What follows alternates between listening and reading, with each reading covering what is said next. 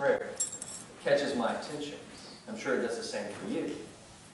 Because I wasn't raised Episcopalian, and if I'm completely honest, I couldn't recite the Lord's Prayer if you offered to pay me.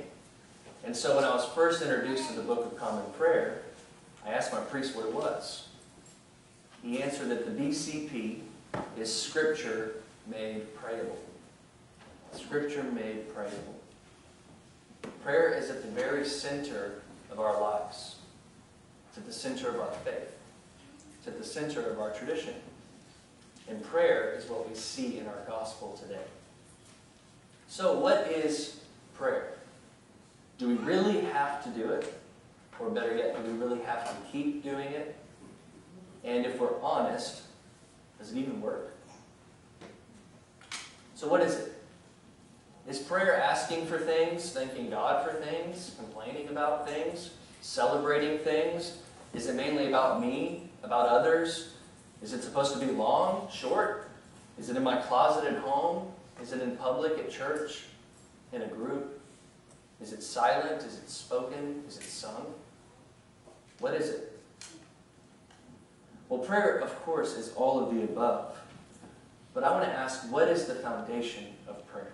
What is the heart of prayer? In the book of Romans, St. Paul gives us an answer. It's brief, but it's profound. He says, Christ Jesus, who is at the right hand of God, indeed intercedes for us.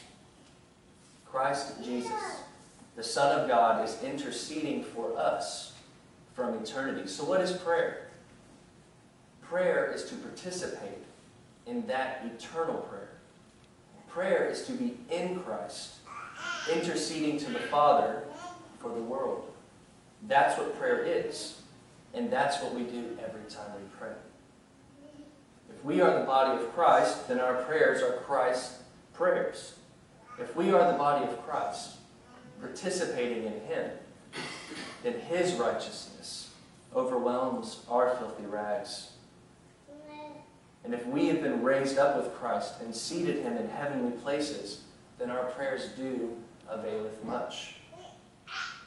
So prayer is at once the intercessions of Christ to the Father and the intercessions of us, the body of Christ, who are seated with Him at the right hand of God. We have been and are being brought into the life of the Trinity. That's what prayer is. From the smallest, seemingly mundane prayer to the most grandiose and eloquent prayer. From a whispered prayer while at work to a centuries-old collect over the loudspeakers at Westminster Abbey. If they are prayers at all, it is because they are Christ praying through us. This is the heart of what prayer is.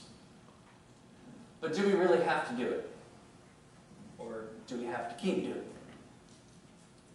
When I was a young child in rural Louisiana, yes, I am from Louisiana, we moved into what we affectionately called the Blue House.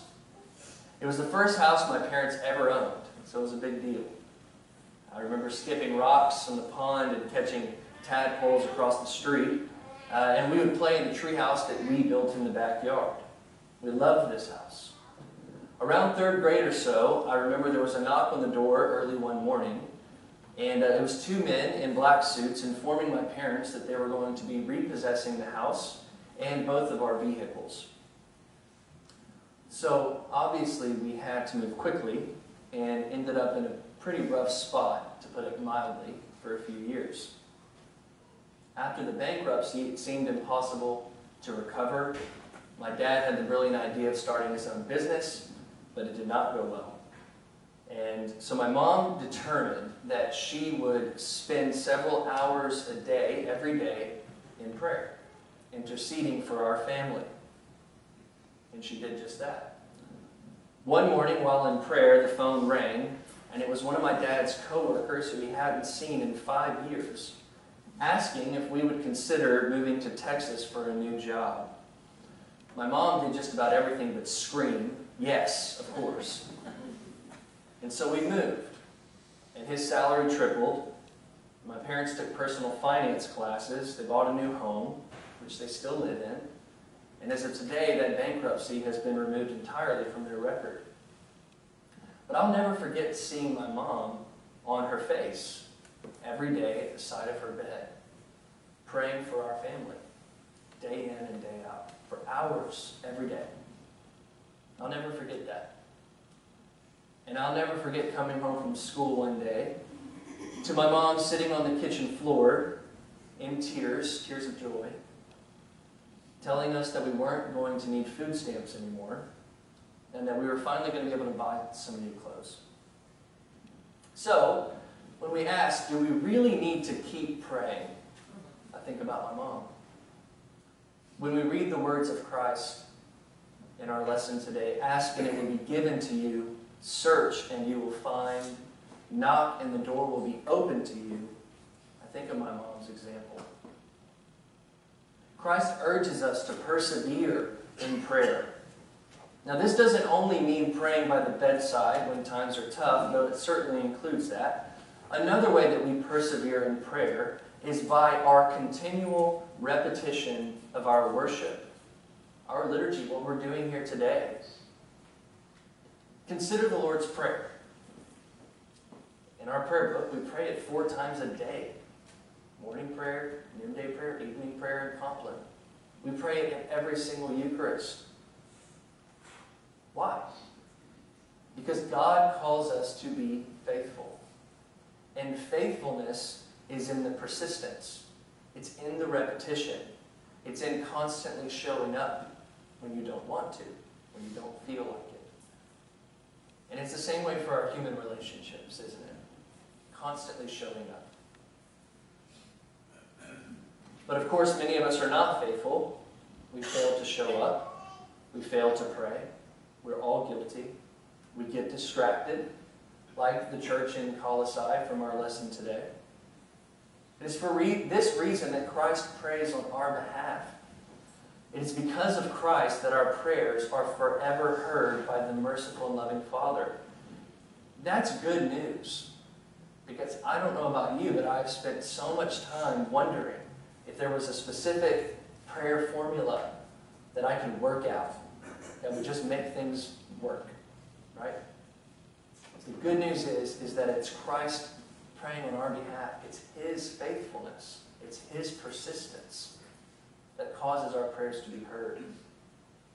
If persistence and faithfulness are the prerequisites for prayer, then it can only be according to the faithfulness of Christ that we are able to pray at all. And so yes, we do need to keep praying, because by our persistent repetition, our constant faithfulness, we will be made like Christ. And finally, does prayer really work? Does it? I've told you the happy ending to my family story, but that doesn't always happen, does it? We live in a world of transience, of suffering, of pain, and death. Unanswered prayers are often the dagger to the heart of a person's faith. I remember a close friend of mine whose seemingly healthy, kind, and godly father was diagnosed with cancer unexpectedly and given only a few months to live. He wasn't even 50 yet. Our church was sure he would make it. We were sure. I mean, we would pray for him on Sunday mornings. We would lay hands on him. We would declare that he would be miraculously healed. We even would celebrate the healing that God was going to do. We were sure of it. All the way up until he died. And he did die. It didn't work, didn't it? And I know we all know what that feels like. It's a hard lesson to learn that prayer is not like Dorothy clicking her heels together to get back to Kansas. That God is not our cosmic Santa Claus, and that the Holy Spirit doesn't make us into Christian magicians. But the good news is this. None of Jesus' prayers go unanswered.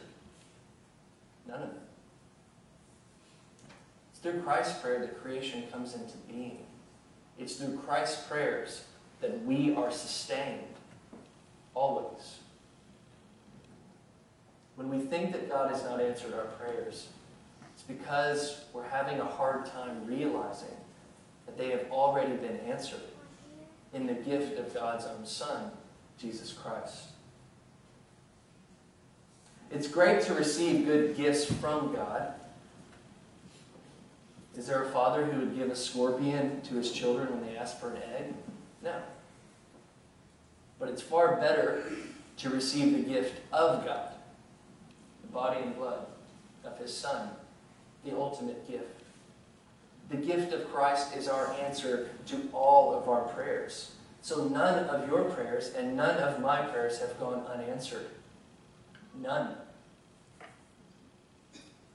Though life is full of unrelenting trials and tribulations and suffering and pain, we're told to be of good cheer. Christ has overcome the world.